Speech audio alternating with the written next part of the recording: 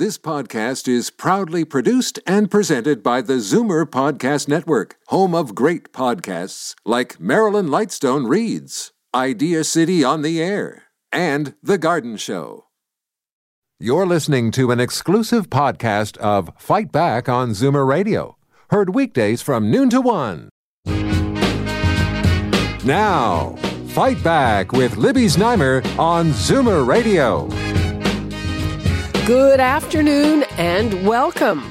We have long been warned about a looming shortage of nurses, or should I say a larger shortage than we are facing now, as many leave the profession because of the difficulties and stress of working through COVID and other issues with working conditions and compensation.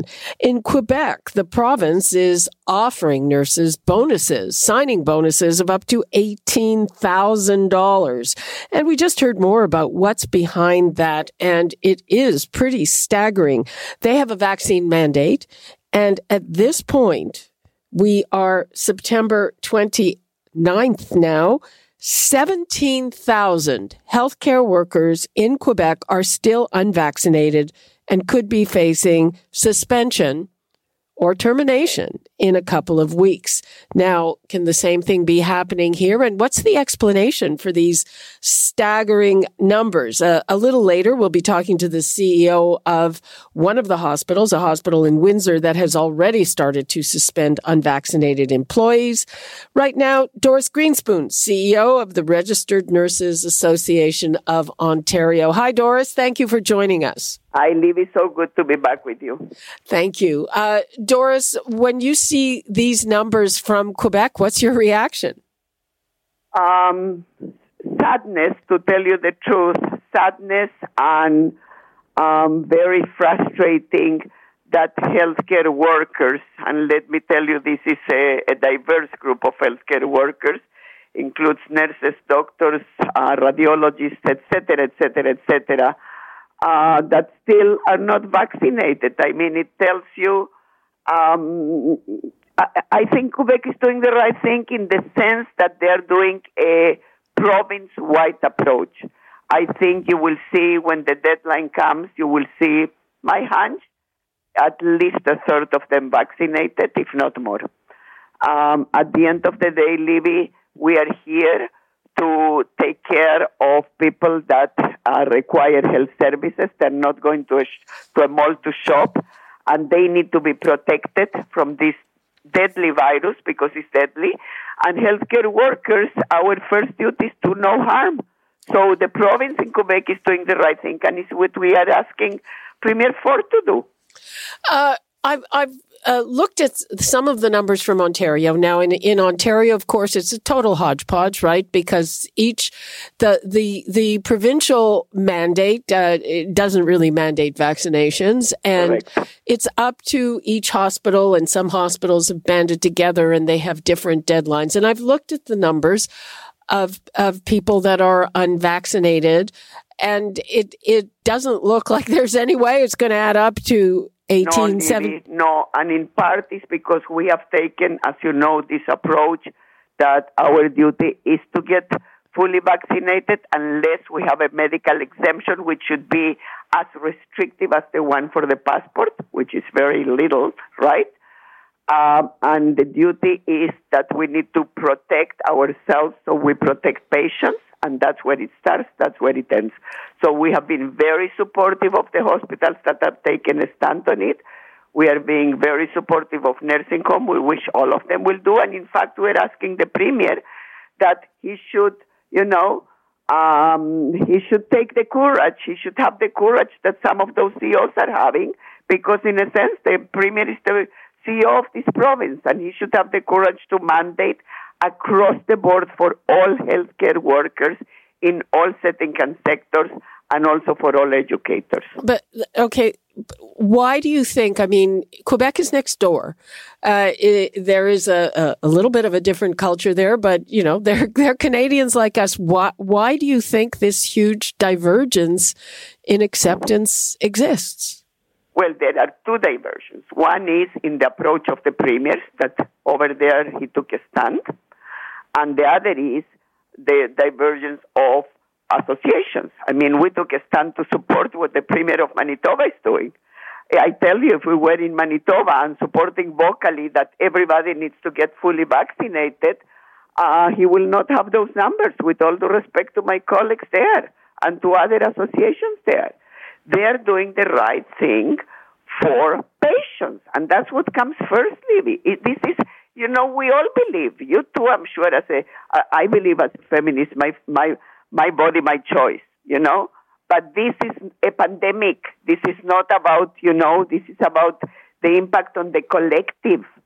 And this is the impact on very vulnerable people that are requiring health services, or people in the education sector that cannot even get vaccinated, they're under 12.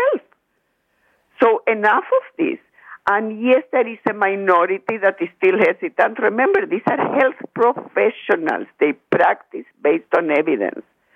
So the hesitancy is the minority. The majority is my body, my choice, and all those issues that I respect in times of no pandemic and related to anything that relates to no pandemic, not on a pandemic. Are we, nurses are leaving the professions for other reasons. It's very difficult to work, and apparently more difficult emotionally now that so many of their patients in the ICUs are unvaccinated, and patients with other serious illnesses are having to have their treatments put off. What do you anticipate in terms of a shortage of nurses? Huge, Libby, across the world. Huge. In Canada, huge. In Ontario, even worse, because as you may remember, I have been before in your program saying we have the lowest, going into the pandemic, we had the lowest RN per population. So now you layer into that the fact that in the U.S. there are over 1 million short, over 1 million RNs. Just picture that number. Yeah, that they don't have a Bill 124, Libby. So I have said to the Premier so many times to away with Bill 124, let unions negotiate. How much are they going to negotiate? You know what I mean? Let them do their job, and also help us build careers in nursing right here at home. Bridging programs between PSW and RPN. Bridging programs within RPN and RN. Bridging programs to RN to nurse practitioners. Let's build careers for nurses now, here, pay their certifications for specialty, for ICU, critical care, step down, etc. Now is the time, because if not, they will continue not to leave the profession. Many of them will not leave the profession, but they will go to Nova Scotia, BC, where there is no Bill 124. They're already doing that, and they will go to the U.S. They did that in the 90s. It will happen again, except that now we have a shortage layered on a shortage, and we have also wait list of people that require health services that is from here to where. And do you think that some type of signing bonus like they're doing in Quebec, do you think that would help? I don't. I think it will help. It's a Band-Aid solution, will help in the very short run. But just picture yourself or anybody else. They will go for the next bonus and the next bonus, and we cannot compete on bonuses with the U.S. What we can compete is in building careers in nursing here at home. So if you come to Sinai, or you go to UHN, or you go to a hospital or a primary care setting in Sudbury, wherever it is, that you know that if you will stay there for 2-3 years, they will cover your specialty certification, that you know that you will have mentorship to move from one role to another, that you know that you will have lower workloads. The workloads are unbearable, Libby. People, everybody, you, me, and everybody, want to feel that at least 80% of the time we're doing a good job. And when you are double or triple the patients, this is not, it's not doable. It's not doable. And so they are seeing that their practice is suffering, and that patients are suffering for not being able to respond to all of their needs in a timely way, consistently, versus consistently doing a good job, and then once in a while things are, unbearable. It's the opposite now and cannot continue this way. Okay. Doris, thank you so much for that. I'm sure we'll be checking back with you very soon. I appreciate your time. Thank you. And to my colleagues, please get double fully vaccinated ASAP. We need you. Thank you. Thank you. Well, here in Ontario, it's up to hospitals, as we said, to make the rules around vaccination for their employees, which means the requirements are different in different places. Hundreds of unvaccinated staff are still working in GTA hospitals, even as other healthcare centres here in Ontario have already begun suspending employees who refuse their COVID shots. At the UHN, for example, everyone needs to be fully vaxxed by October 22nd. And if they don't have the shots by then, and I'm quoting, they will have made the decision that they will no longer be working at UHN. At Sunnybrook and Sinai, though, unvaccinated staff can continue to work if they agree to testing, which is as far as the province will go. Meanwhile, Windsor Regional Hospital is one of the places that has already started suspending unvaccinated workers. CEO David Mouche joins me now, along with Dr. Alon Weissman, infectious diseases and infection control physician at the University Health Network. Welcome and thanks for joining us. Good afternoon. Thank you. David Mouche, how's it going? What is your compliance rate and the reaction to taking action? It's going fine. As we stand now, we're at 97.3% of our staff, which includes our employees and professional staff, are vaccinated or following the policy. So on September 22nd, we had to suspend or put on a 2-week unpaid leave 140 employees and 7 professional staff. That number is already down to 113 in total, meaning some 27 more have complied with the policy since taking the 2 weeks unpaid. And at October 7th at 12:01 a.m., if they are not started the vaccination campaign, then the remaining employees and professional staff will be terminated, or their privileges will be terminated as of that time. So overall, clearly the positive comments from the community far outweigh the negative comments. However, unfortunately, there are some in our communities that are using this as, if you want to use the word, the hill to die on, is they are going to fight the need for vaccination regardless of what ourselves and UHN's data shows regarding the chances of acquiring COVID in the first place. Unvaccinated to vaccinated, the chance of being hospitalized in the ICU or ultimately passing away are far greater for those unvaccinated than those vaccinated. And regardless of those statistics, they're going to, like I said, this is the hill they're going to die on, which is we have to move forward. Yeah, Dr. Weissman, UHN has its own policy. The date is different. It's October 22nd. And even though, your percentage is high, in a raw number, there are lots of unvaccinated people. It's about 550 unvaccinated staff and 200 with an unknown vaccination status. I don't even know how you have an unknown vaccination status, but what do you think of that number? I'm sure you're missing that number when you're providing care. Yeah, that's right. So the number that you're saying, it's true, although we have a very high proportion that does account, because UHN is large, does account for a large number of individuals. But that number is coming down, so hopefully as we get closer and closer to the deadline, we'll see more and more staff being vaccinated. And we are doing a lot as an institution to try to address the concerns of frontline staff about the vaccination, providing education, any kind of form of face-to-face or online or virtual discussion with staff. So hopefully that number does come down.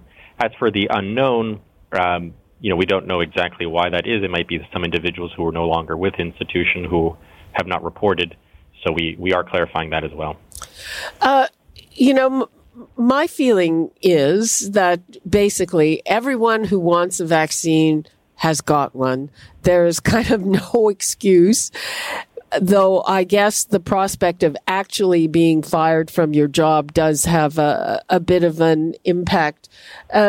David Mouche, would you agree with that? That really the people who are left just really don't want this?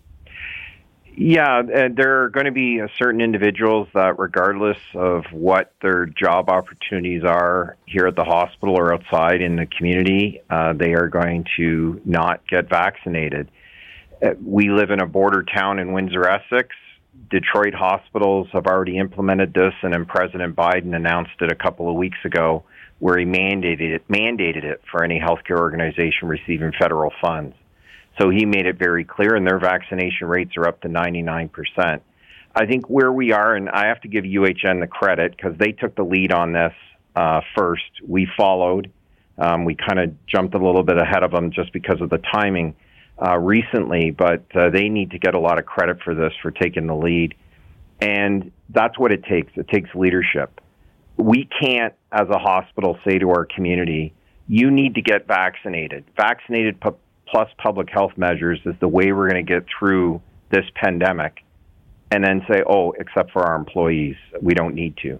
So we have to lead by example. And one of the issues also is I've had enough conversations with families that had their loved one infected with COVID, came to the hospital for a non-COVID reason, got infected, and unfortunately passed away. Mm-hmm. I'm not saying that this will totally eliminate it, but it's going to reduce those risks greatly. And as healthcare workers, healthcare leaders, we have to do everything in our power to reduce the risks of that happening. And this is the way to do it. It's scientifically proven as a way to do it. And if we want to get through this next wave and get on the other side of this pandemic, this plus public health measures is the way to go. We look forward to our province to also take the lead. Right, I was just going to ask, would your task be easier if it was a provincial mandate as opposed to the hospitals taking the lead? Definitely, yeah, it would be. So that's what we're looking forward to. Other provinces have mandated this, so we're looking forward to that happening. And it's not only for us, because again, ourselves and UHN has stated we'll probably get to 98-99% on our own. But as a system, we have to make sure we can't have a hospital do this on their own and then get to 85%. Because what we saw with respect to Wave 3, definitely, it's all hands on deck. It's all of Ontario needs to work together, and we can't have one part of Ontario negatively impacted by this while the other is, 99%, we're fine. That doesn't work in COVID. We've learned that in COVID. And the other thing we've learned in COVID is don't wait. If you're going to make this decision, do it now. Because waiting is the enemy of ourselves, and COVID loves people waiting. Dr. Vaisman, there's this issue cropping up. I mean, it seems like it's very difficult for healthcare workers. We have those people demonstrating. We have stories about families, dumping on healthcare workers, and the frustration that they're treating unvaccinated people in an ICU when somebody's cancer treatment is delayed. Yes. Exactly. So there's so many other downstream consequences to having COVID rampaging in the community, having increased cases in the future with another wave, that there's so much other care. There's a lot of focus on surgeries, but of course there's so many other aspects of medical care that have been delayed or canceled as a result of the pandemic. That needs to become normal now. So, of course, there's the risk to yourself and others if you could infect somebody with COVID, but there's the broader risk to the entire province, the entire medical institution, that you're affecting somebody else's care if a lot of people are getting COVID and being admitted to hospital. So it's a very broad impact. I mean, right now we seem to be in a relatively good period. We're experiencing something under 500 cases a day, which is certainly less than worst case modeling. But, what do you expect that to change when the weather gets colder? So certainly things have been very positive over the last 2 months. The wave that we saw was abated already. It's coming down, and it seems like that was a result of the Stage 3 reopening. Now the next question is, what will be the effects of having the schools opened up early in mid-September across the province Are we going to see a significant number of cases again with a number of deaths rising? That's what remains to be seen over the next few weeks and about approximately a month or two. Fortunately, the Science Stable predictions that came out yesterday showed that things are going to be fairly stable during this period. But as we saw from what happened in other provinces, there's always the possibility of things taking off again. I think staying at stage 3, where we are now, where we've been since mid-July, makes a lot of sense. It's done a lot of good in preventing things from getting very bad again. David Mouche, what about a shortage of workers? You're saying that the number is somewhere over 100. Do you anticipate a worse shortage? And how are you functioning even with that kind of a number? Yeah, so we're doing okay with the number of staff that are off right now on an unpaid leave. So if all of them happen to unfortunately get terminated, we should do okay. But again, it's what does the future hold with respect to Health Human Resources? And the goal here is trying to ensure not only our community safe, but our staff is safe. And again, the quickest way to make sure our staff is safe is to make sure they're double vaccinated and wearing proper PPE. And just having one or the other isn't right now. It's a layered approach. So can we cope right now? Sure. And again, that's what we're trying to do is lead by example, indicate to the community vaccination is very important. It's not only important in our four walls, but clearly important in the community. And again, ourselves and UHN, because we started early, will probably be okay. I can't fully speak for UHN. I'm concerned about the system as a whole, and that's why it would help, definitely, to have the province speak up shortly and make some mandates. And I think that'll then get everybody up to 98, 99%. I have an HR question that I'm sure taxpayers are wondering about. So the suspensions are without pay. The Ontario Human Rights Tribunal has said that they're not giving anti-vaxxers, they don't have a case. So if you terminate people, are you going to be terminating them without severance? Correct. It's for cause. There's no severance. Okay. That's very interesting. I'm sure some taxpayers are happy to hear that. Dr. Vaisman, what would you like to leave us with? I think things are going generally well in terms of most healthcare workers getting vaccinated, but as your guest mentioned, made very great points regarding this, is that if we have a mandate coming from the province, that will make will have a huge effect on the entire province in terms of improving our vaccination rates for healthcare workers, especially with long-term care, congregate settings. Those are the places where people are most vulnerable. So having a province-wide recommendation or mandate that all healthcare workers be vaccinated will go a long way in preventing outbreaks in all these facilities. Yeah. David Mouche was just talking about that. But one of the things that strikes me, you were also talking about how you got in front of this early. It seems from the province they eventually come around, but late. So is it not a bit late for even if they do decide to put in a province-wide mandate? Right now, luckily, as I mentioned, the cases have come down. This wave that we just saw across August and September was very small. So luckily, by virtue of just the vaccination rates being high in the community, we didn't experience a very significant wave. But it does buy us a little bit of time for the province to do the right thing and mandate it across the board in all the healthcare facilities. So certainly they are late to the game, but it's not too late to make the decision. Exactly. I just want to reemphasize, even though I would love to have had it happen earlier, another thing we've learned from COVID, it's never too late. So the time is now, and the time is right to do this, and it's the right thing to do. And we have to remember, over 80% of our population is vaccinated. And as I stated earlier, the positive comments far outweigh the negative. Unfortunately, sometimes the negative are the loudest and the minority are the loudest, and those are the ones we hear from. But the vast majority of individuals support this, and they are comforted knowing that when they come to a hospital, the staff they're sitting in front of is double vaccinated plus 14 days. It doesn't eliminate the risk, but it greatly reduces it.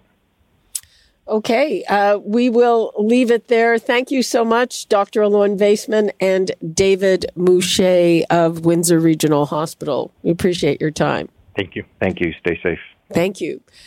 Well, we are going to take a break, and when we come back, an about face from the Amalgamated Transit Workers Union in a standoff with management, also over vaccine policy. We'll get you up to date on that. And let me give the numbers out if you want to say something about all of this.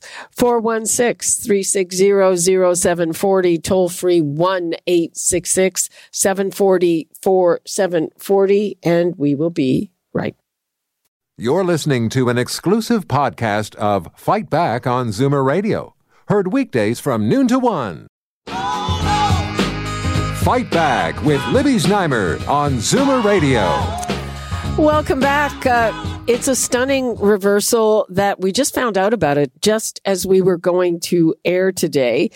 And it appears that the Toronto Transit Commission's largest union has backed down in its fight against management over the vaccine mandate. Now, what had happened before was that they were advising their members not to disclose their vaccination status.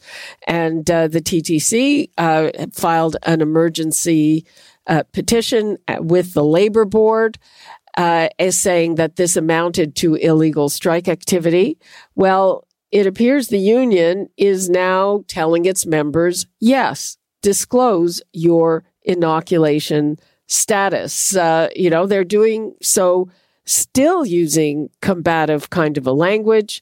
There was a message from the president of the Local 113, and he basically said that the TTC CEO, quote, created an unnecessary and unfortunate crisis.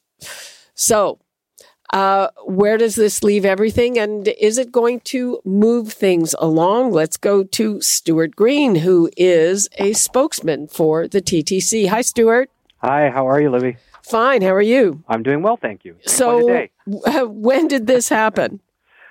So last night or late yesterday afternoon, we filed our motion with the Labor Relations Board in view of the actions of 113 previously, which was they were actively discouraging their members from sharing their vaccine status by tomorrow.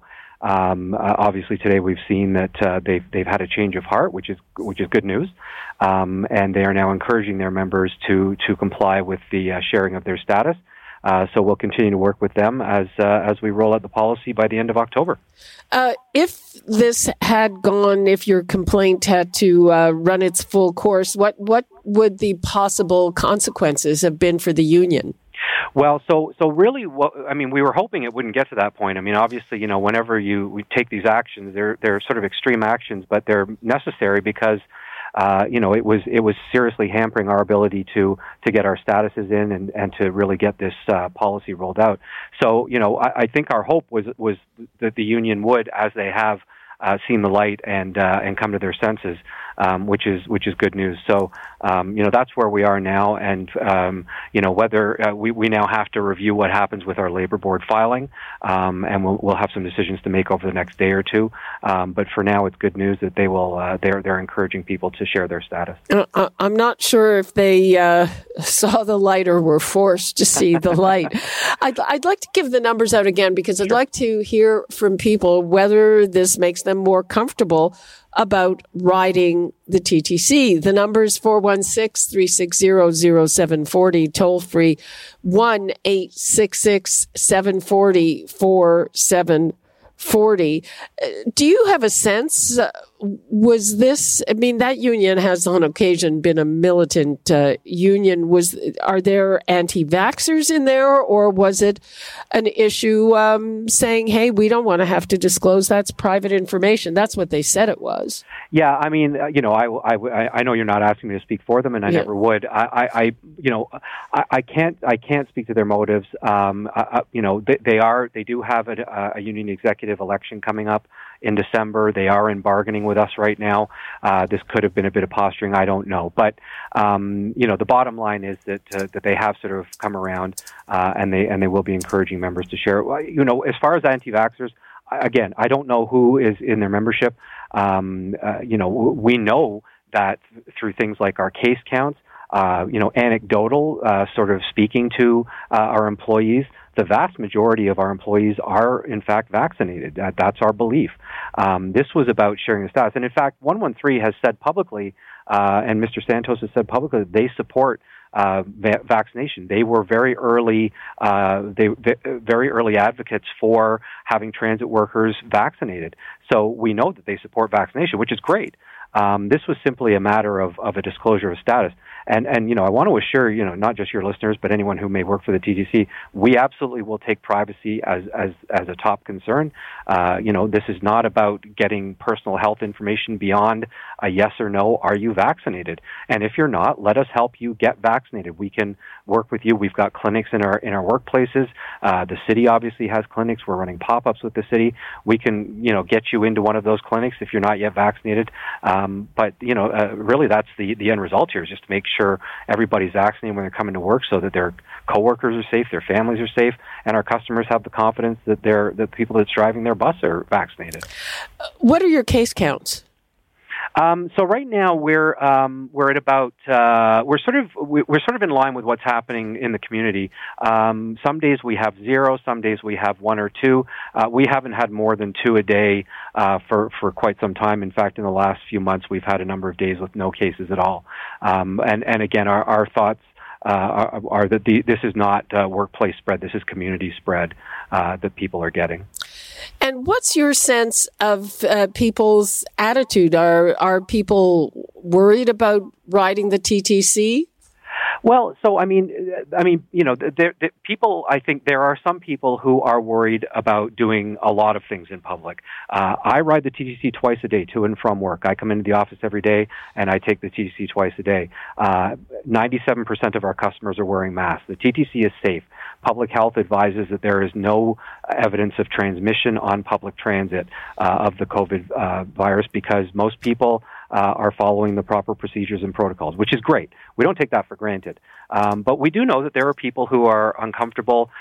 Some people are uncomfortable with going back to their workplace, which may require them to take a trip on transit. Maybe it doesn't, but there's when it comes to transit customers, we're probably seeing and hearing the same sorts of things that you're hearing and seeing from your friends when you speak to them on the phone, or you're at a nice socially distanced cocktail party or something. People talk about this stuff, right? And there are people who are legitimately concerned. And, so part of our job, of course, is to let them know that the TTC is safe, that, we have additional protocols in place. We've upgraded our ventilation. We have hand sanitizer. We have all of that stuff. So riding the TTC is a very safe thing to do. What about, there have been complaints about some very crowded buses? Yes, there have. This is true. We know that during the pandemic, the majority of our ridership has stayed on buses. So our bus ridership right now is over 50%, almost 60% of what it was pre-pandemic. So that's a lot of people on buses. So we've redeployed extra bus service. We've retrained operators who were operating streetcars and subways to drive buses. So we have more bus service out there because we've been trying as best we can to keep no more than half the number of regular people on a bus. So buses hold around 50 on a normal day. We've tried to keep that to around 25. There are going to be times where, when a workplace lets out, for example, where, you suddenly have a lot of people trying to cram onto a bus. We've tried to eliminate that. It's not always going to be possible. So there are those cases where we do see some high ridership buses, and we try and get extra service out.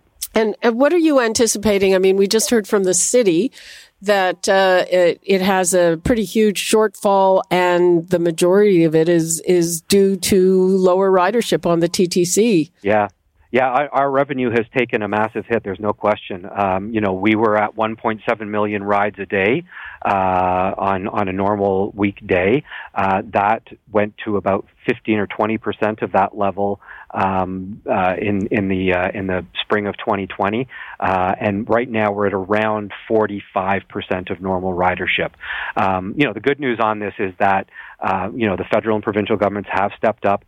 They have dedicated, emergency funding for public transit recovery, recognizing that public transit was disproportionately hit by the pandemic in a way that very few other public services would be.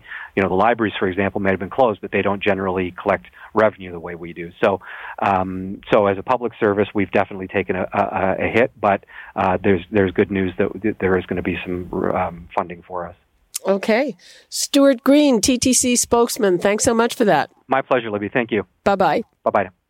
We are going to take another break, and when we come back, I'll tell you about the cost of severance for the MPs who lost their seats in the last election.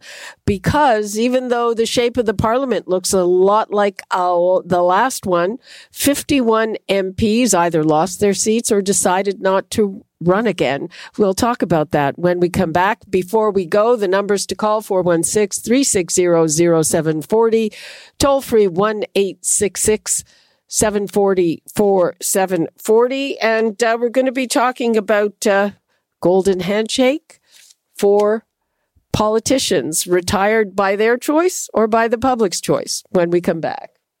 You're listening to an exclusive podcast of Fight Back on Zoomer Radio. Heard weekdays from noon to 1. Fight Back with Libby Znaimer on Zoomer Radio. Welcome back.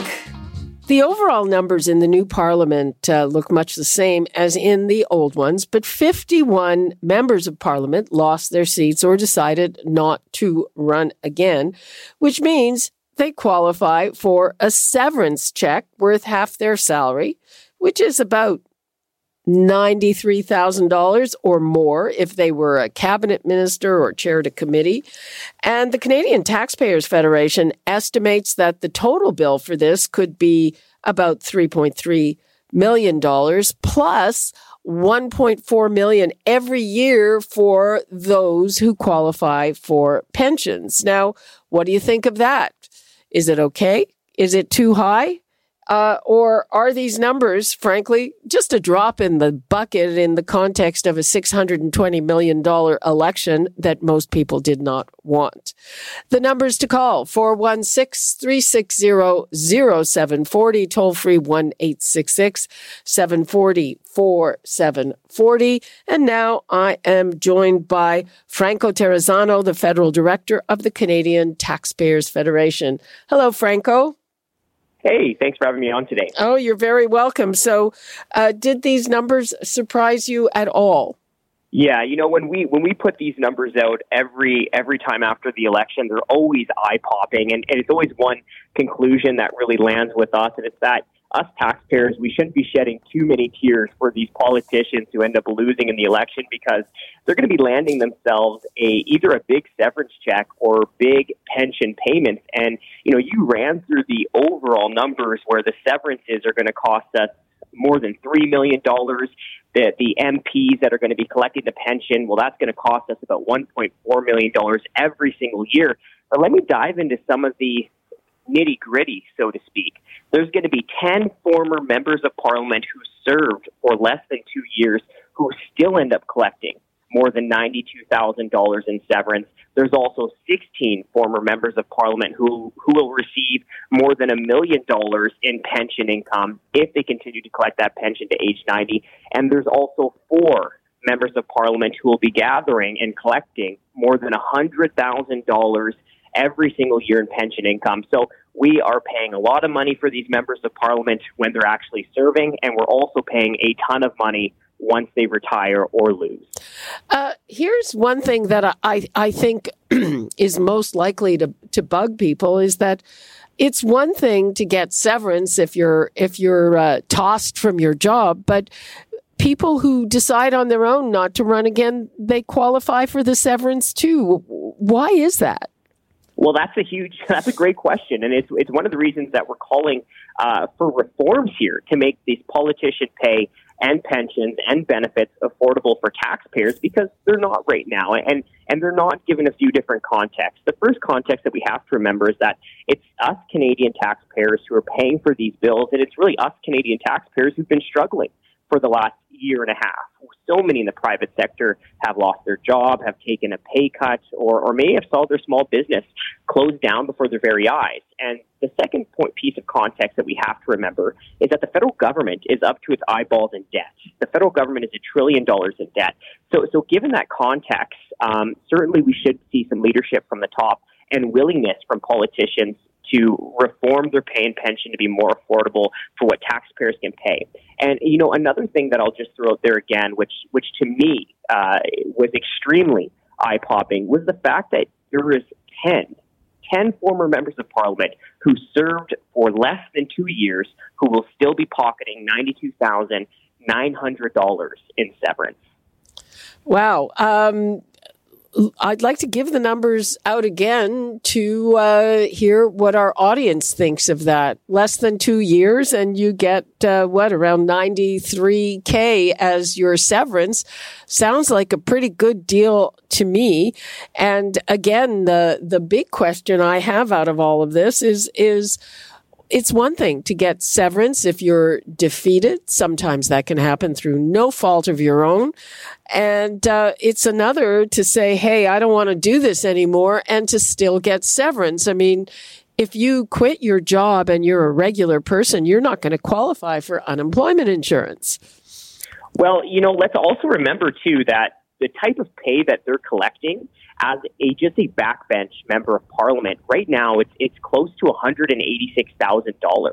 So that is a huge sum of money. Our members of parliament also received 2 pay raises during this pandemic. Yeah, 2 pay raises while millions of Canadians struggle through COVID-19.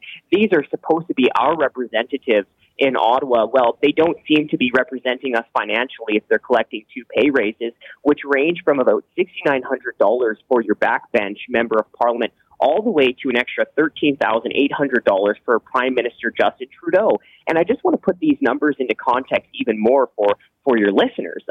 A backbench member of parliament is making close to $186,000. Well, that is very similar to what the premier of Alberta is making. So they're already making a ton of money.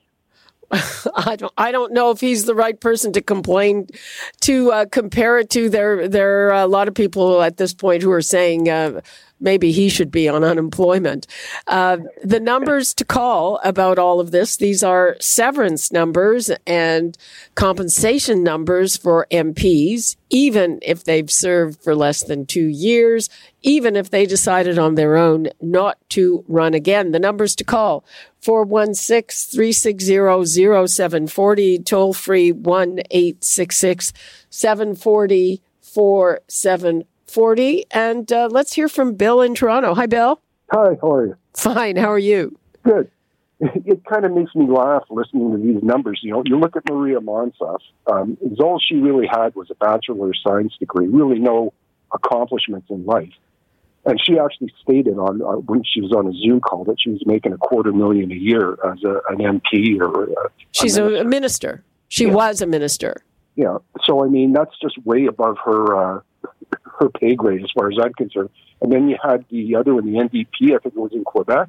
She ran as a joke, and she was in the United States when she won the election. Was that the young woman? Yeah. Yeah, I think she's, anyway. But it's incredible that people that are this unserious get this kind of serious money. People work a lifetime and don't get these deals. Yeah, and Maria Monsef is a very young woman. Franco, do you have any top-of-head calculation about what Maria Monsef is going to get?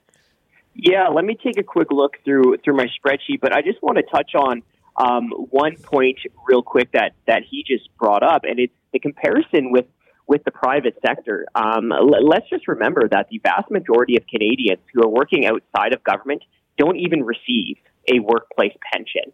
And we're just throwing out these huge pensions for politicians and also huge severance checks. Okay, so I looked into what she would be getting, and she's going to be collecting a little over $130,000 just through the severance that's going to Monsef.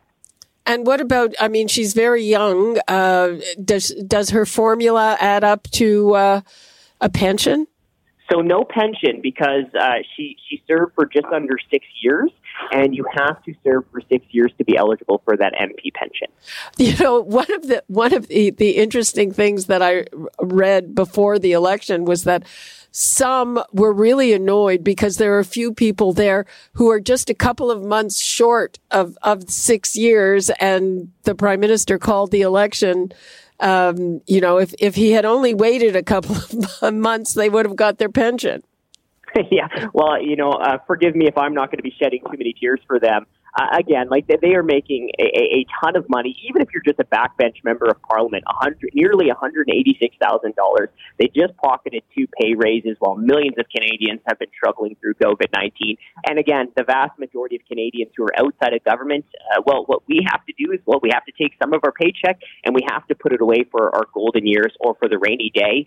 So certainly we should be seeing our politicians live more within that type of financial reality. Okay, Bill, thanks for your call. Let us go to Barry in North York. Hi, Barry. Good afternoon. If you want to know my opinion, I'm incensed of this whole thing, which have been with senators and other politicians getting what the regular public don't get. My question to Franco is, what as we, as individuals, can we do? Because there's power in numbers. If we all work together, can we change this? Franco?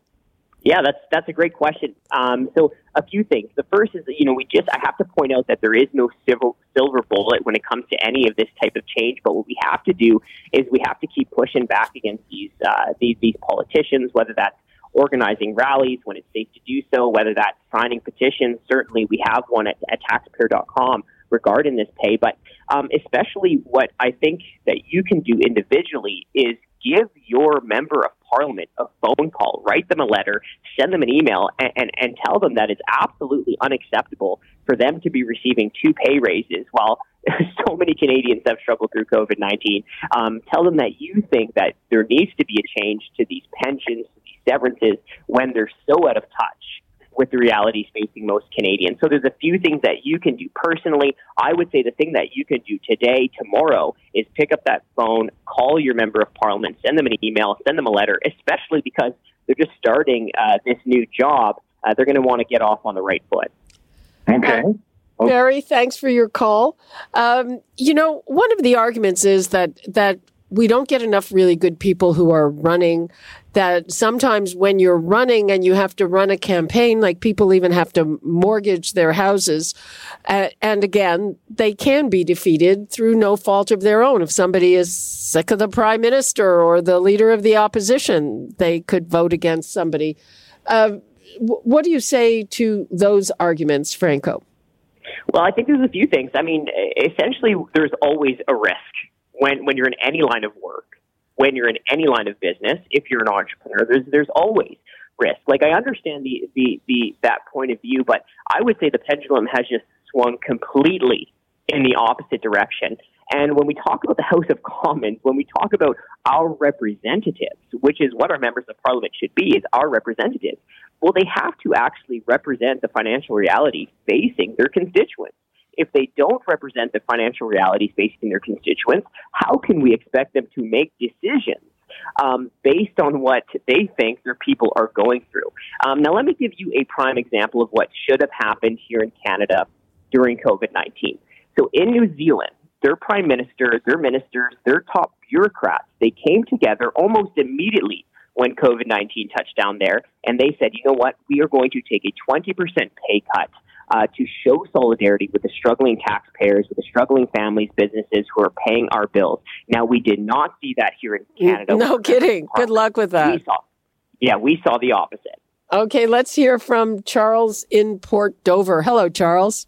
Hi, Libby. Listen, I seem to recall some time ago reading that members of parliament do not pay income tax. No, that's not true. Part of their compensation, they have housing allowances if they've got to rent a place in Ottawa. Franco, is that the only part of their compensation that's not taxable? I'd have to look into that further. Sorry, I don't have that data offhand. Okay, yeah, it's not. It wouldn't be their main. They have all kinds of stuff. So one of the things that they get is an allowance for having to maintain a second residence, and I believe that is not taxable. But caveat, I could be quite wrong. So, well, regardless, it's nice work if you can get it, isn't it? Well, yeah, you got to run and have the people elect you. Okay, thanks very much. Okay, Charles. Yeah, those you have to get your party's nomination. You have to run. You have to door knock and do all those things. I mean, it's not necessarily such an easy task, though. Once you're in there, you may be able to stay in there without doing very much, Franco. Well, go ahead. I think there's both fair ways to reform the system. I really do. Talking about pensions, benefits, and pay. I mean, in terms of pensions, we have to get away from these defined benefit pensions that in the private sector has become so rare and move to a more matching RRSP style pension for these members of parliament that would be fair for them and much more affordable for taxpayers.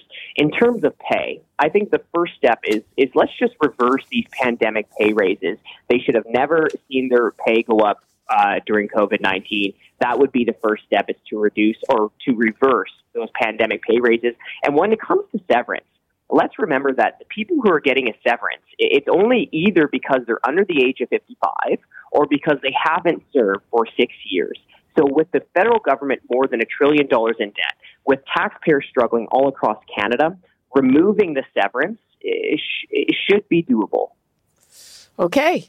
I'm sure that a lot of people will still be talking about this. And thank you very much for joining us, Franco Terrazzano. Appreciate it. Hey, it was my pleasure. Thanks for having me on. Okay. And that is all the time we have for today. You're listening to an exclusive podcast of Fight Back on Zoomer Radio. Heard weekdays from noon to 1. This podcast is proudly produced and presented by the Zoomer Podcast Network, home of great podcasts like Marilyn Lightstone Reads, Idea City on the Air, and The Garden Show.